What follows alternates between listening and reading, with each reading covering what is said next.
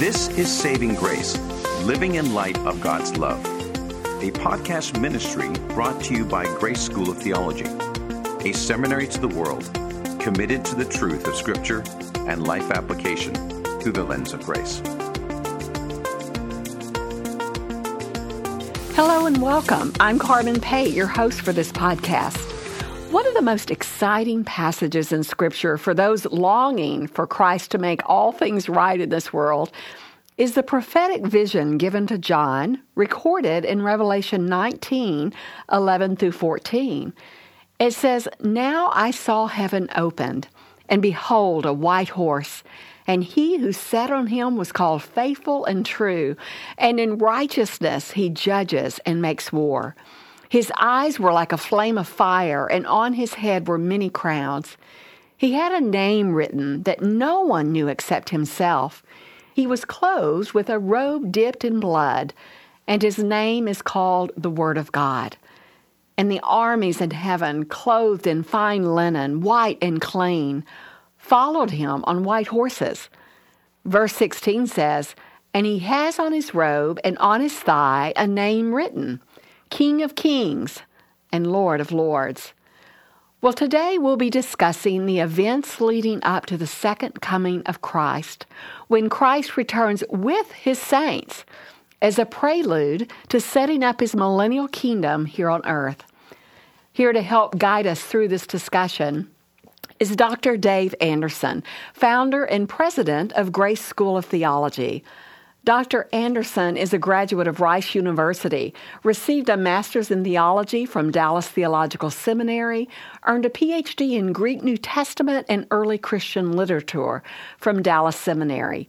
He has authored numerous books, including Triumph Through Trials, Portraits of Righteousness, Maximum Joy, and Bewitched, among others.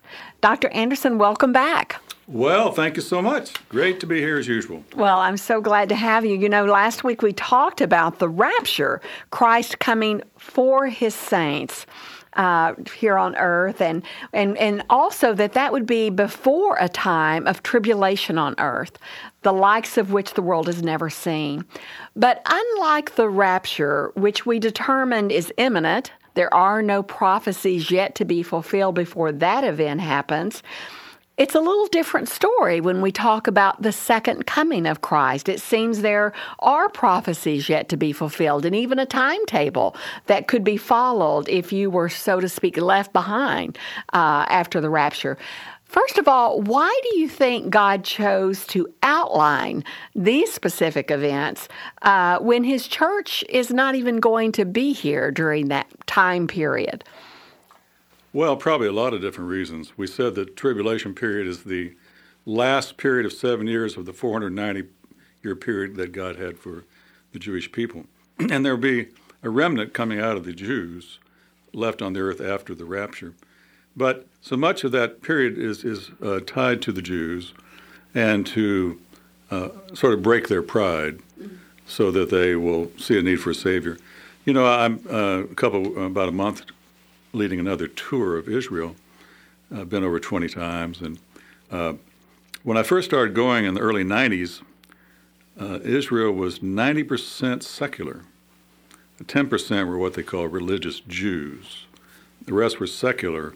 When Moshe Dayan came in the 67 war and took Jerusalem, he gave the Temple Mount as an olive branch to the Arabs. And he just didn't care about it. He wasn't a religious person. So that's still true today, although because the religious people don't pay taxes, because they're supported by welfare and don't serve in the military, that has swelled now to 20% of the people. You can see why. Oh, wow. But I have a friend there who says that if it ever hits 30%, things will go haywire because the people won't stand for it, you know. Mm-hmm. 30% of the people not working. Not serving in the military. Yeah.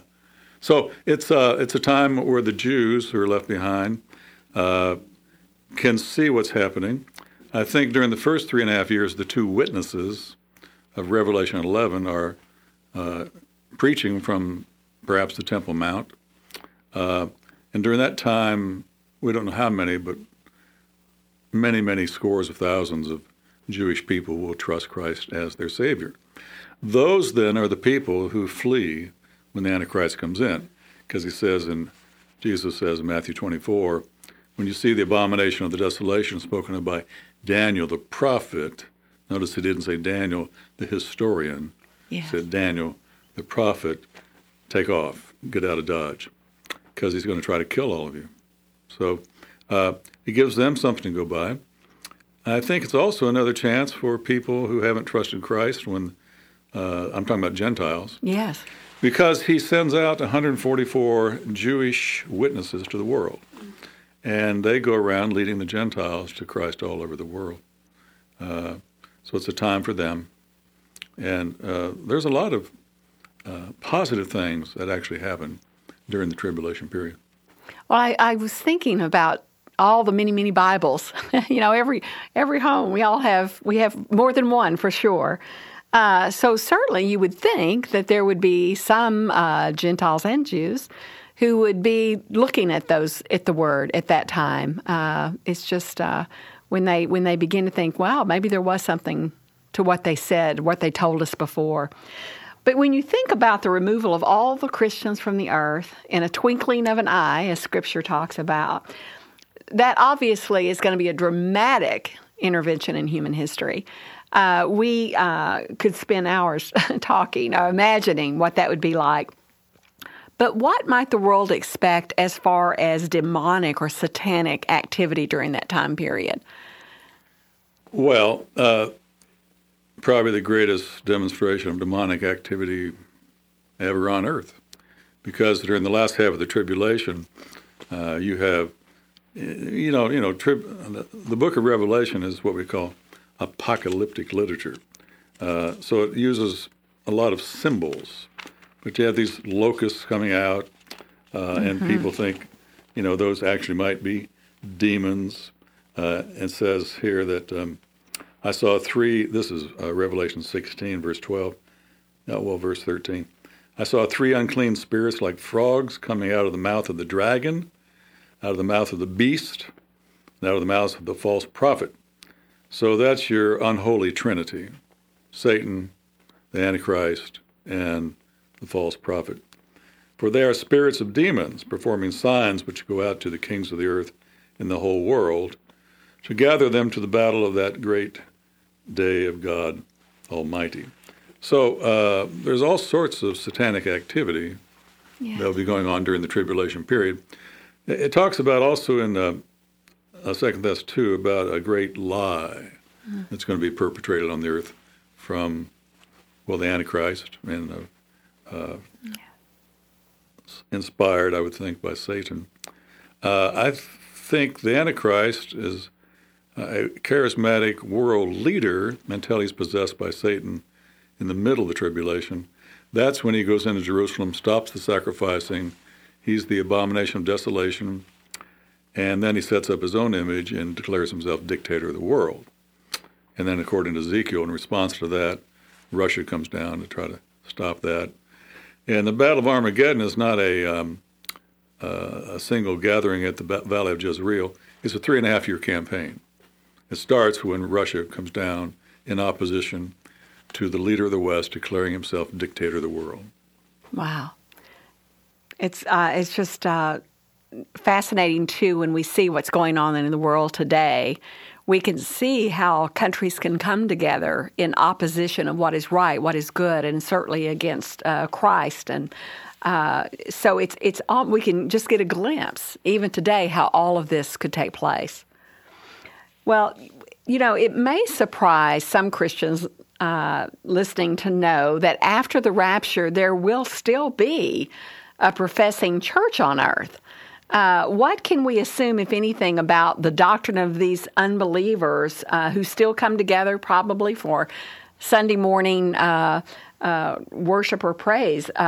What kind of doctrine false doctrine, obviously, would we see fitting in to what would become maybe a one-world church?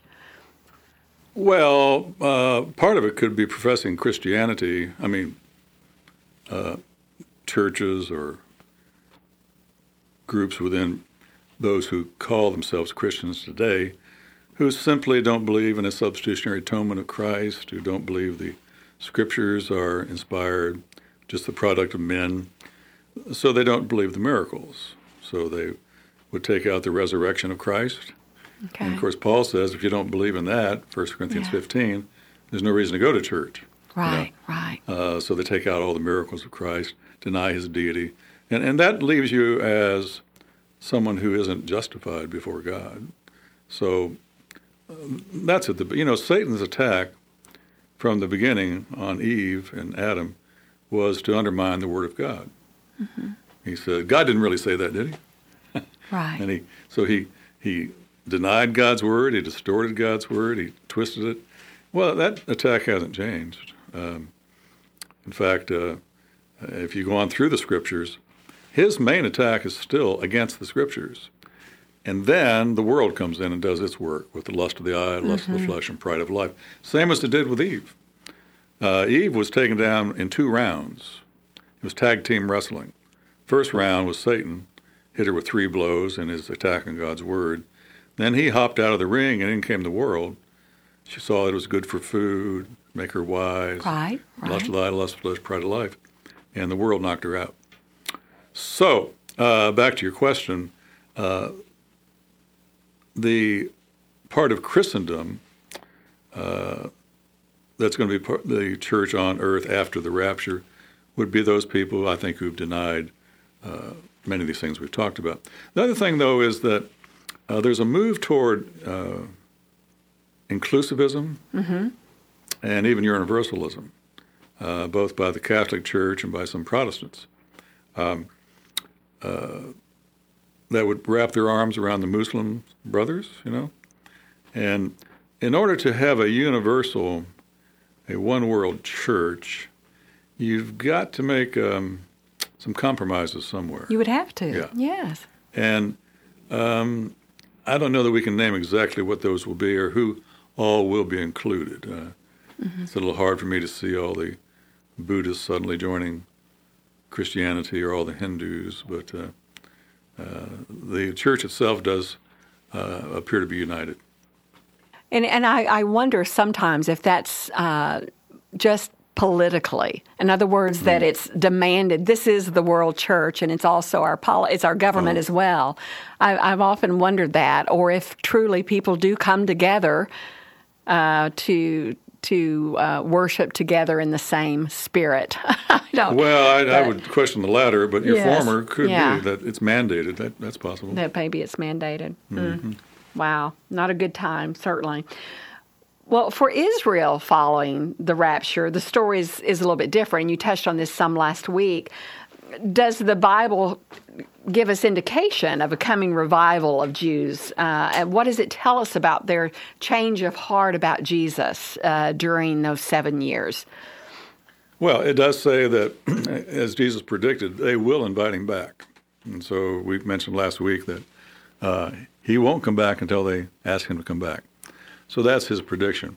But even back in the Old Testament, you have Isaiah, you've got Micah, you've got so many passages that talk about God or Christ, the Messiah, coming back, and is coming back for his people, the Jewish people. So there's definitely indication way back then regarding him and the seed of Abraham. Now, the New Testament makes it clear that not all Israel is Israel. So just because you have a lineage back to Abraham doesn't mean you spend eternity with God. You also need to receive the Savior that's provided. And then you become true Israel, as the Scripture talks about. So there's a ton of stuff about the Jews. Even in Revelation 7, you've got 12,000 Jews from each tribe of Israel, which is kind of interesting because I think only God could track those tribes, because 10 of them were lost, meaning assimilated, intermarried. Okay. Mm-hmm. So there are no genealogical records there. And even the other 2 tribes, when the temple was destroyed in 70 AD, all the genealogical records were destroyed. So I think some of them can trace themselves back, but they had to keep a personal record. Yes. There's no official courthouse you can go down and, pull out your genealogy. But like you say, God knows. Yeah. And again, you've got Matthew 24, where it predicts lots and lots of Jews coming and then fleeing. You've got Revelation 13, where he's trying to kill them. So there's a lot in there about the Jewish people and about his judging them. Ezekiel 20 talks about when he comes back, the Jews will have to pass under the rod to get back in the land. So that pictures Christ as a shepherd, and he'd hold out a rod through which his sheep would pass to get into the sheepfold. And so he'll do that with Jews external to Israel. So about half the Jews in the world live in Israel now. Not quite, but about half. And so many will come to Christ, we think, outside of Israel, and they'll want to come back to the Holy Land. So to get in, they have to pass under the rod. So there's a lot about the Jews. Yes, yes, lots of things. And they are coming, by the way. When I first went to Israel in '92, there were 5, I think, Messianic congregations. Those are congregations where Jewish people, by race, have received Christ as their Savior. Now there are 120. 120. So amazing. encouraging. Yeah. Well, and it just speaks to what the Bible tells us will happen. It's beautiful.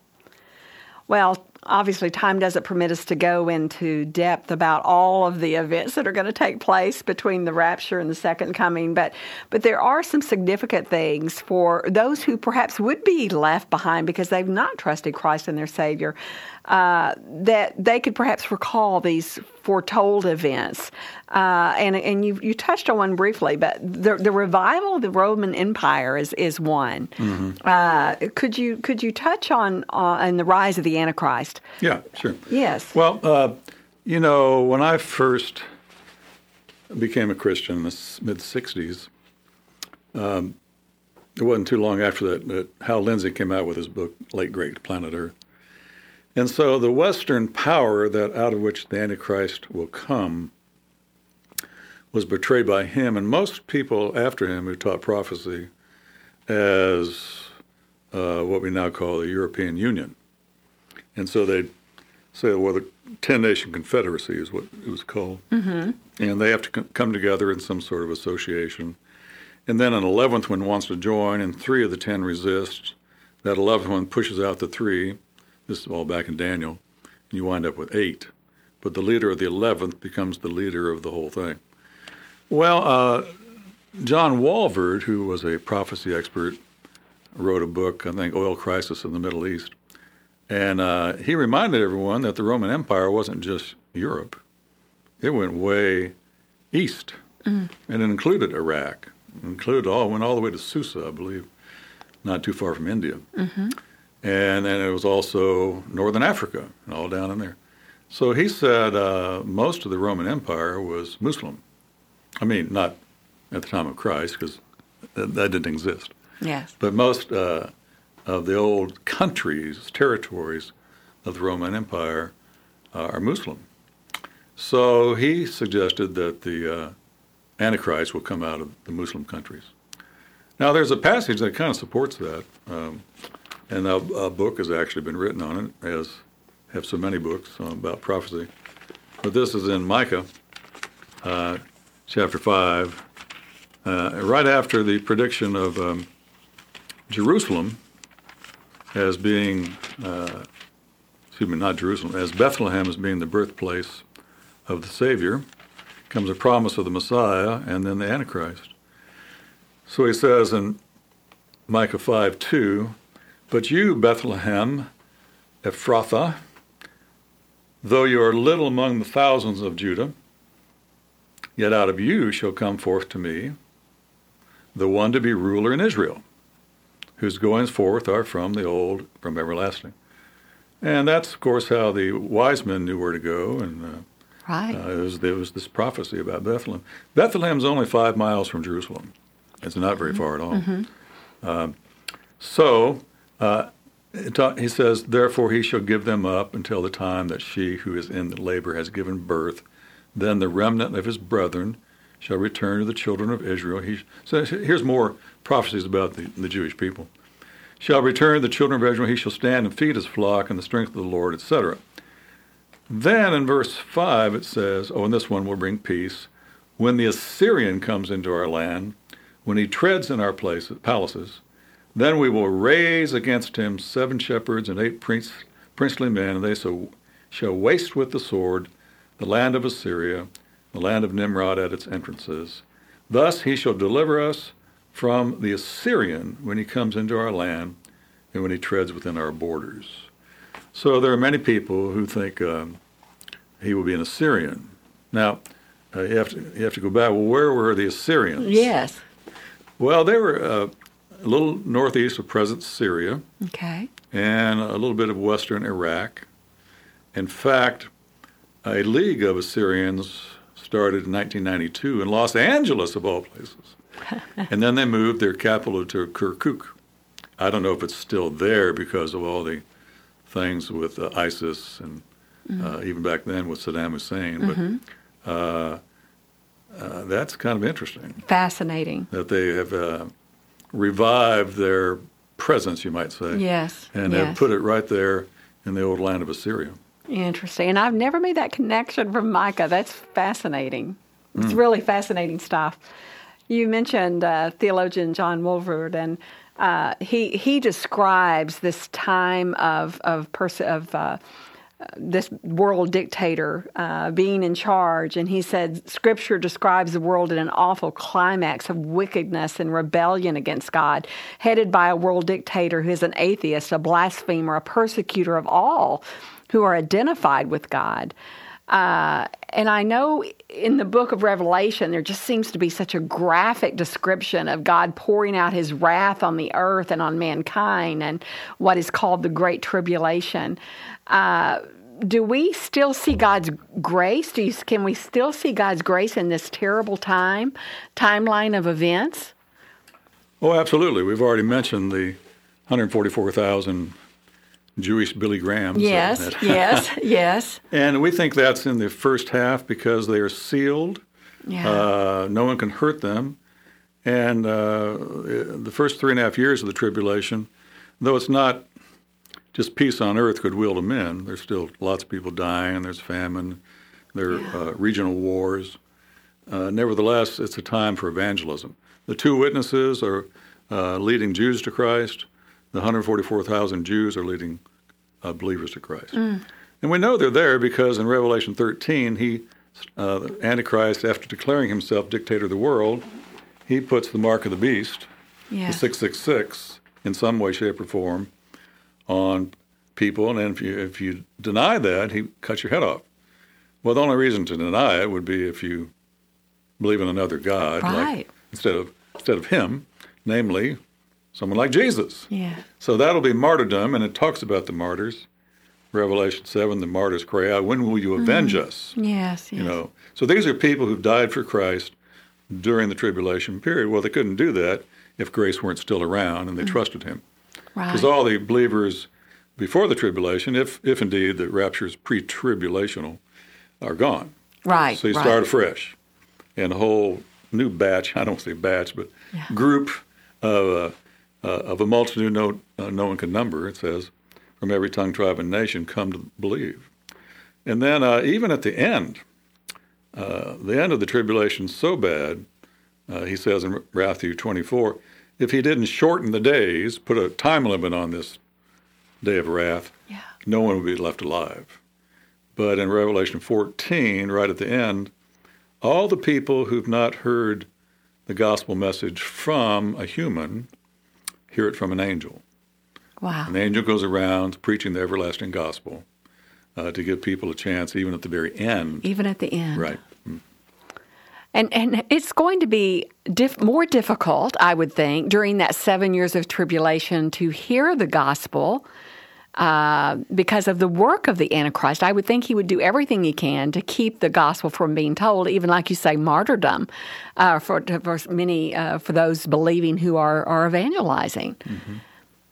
Absolutely. He's I can't enter into his thinking, except when I do see some, what I would say, twisted thinking among humans, but he's somehow thinks he can stop the whole program. So Yes. that's why he's been trying to kill the Jews it seems like since the inception. Yes, yes. Wow.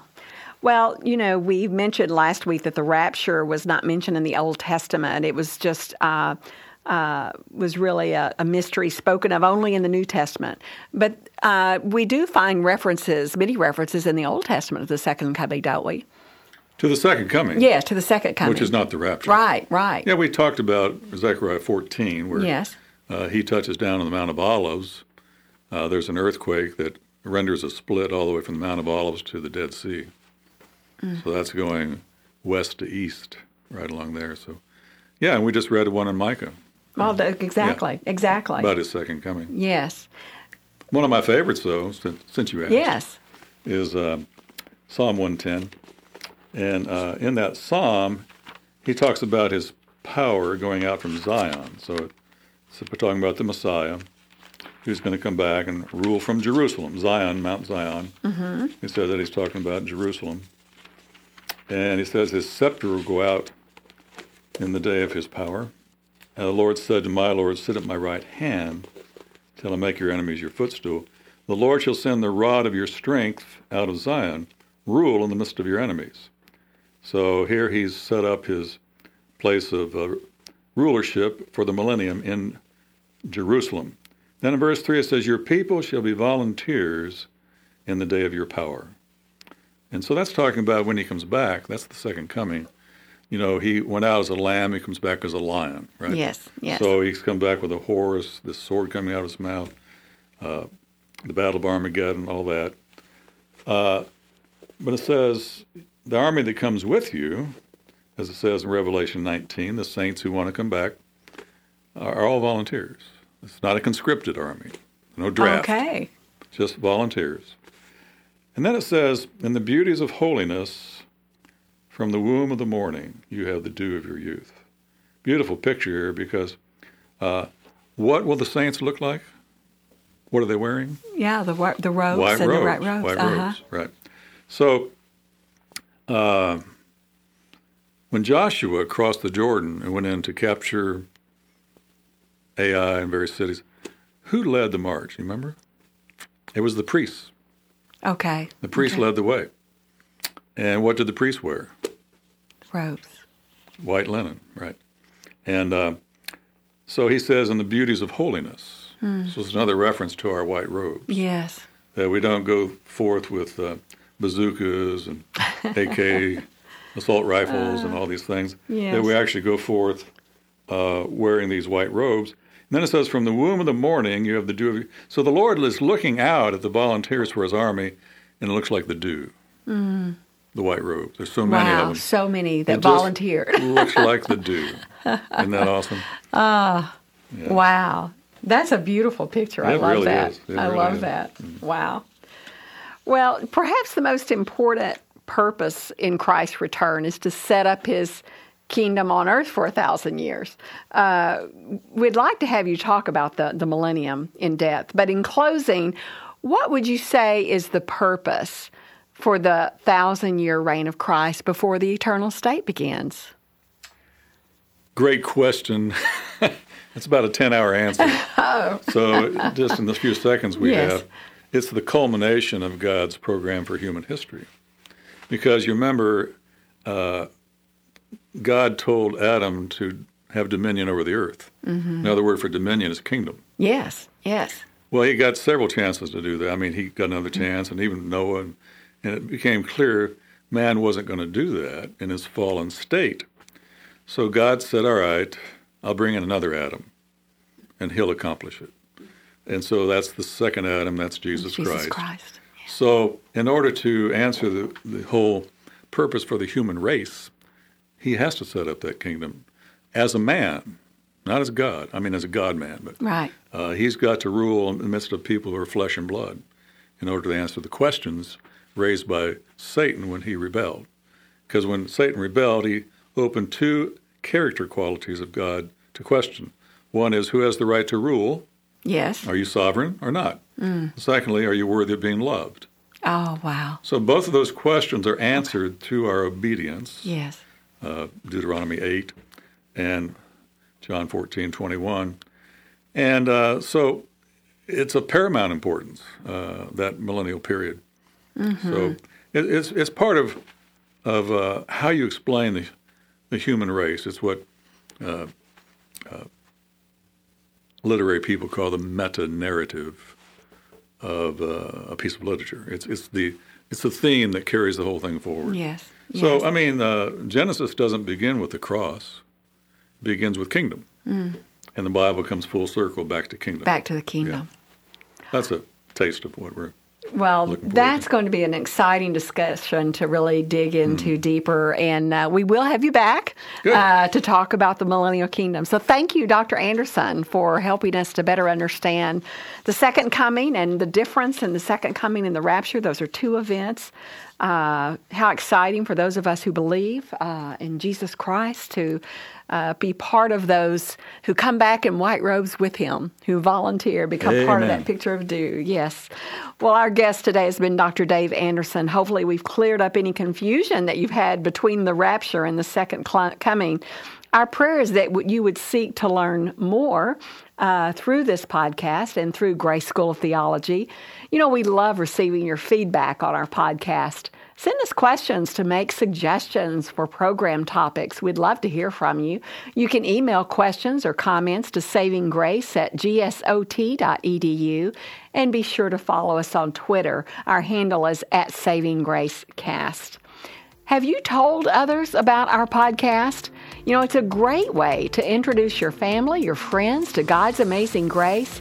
We do thank you for tuning in today. And remember, the love of Christ can never be earned, and it can never be lost. You have been listening to Saving Grace, a podcast ministry of Grace School of Theology. For more information, visit gsot.edu/savinggrace. Views expressed on this podcast may not always be the views of Grace School of Theology or its leadership.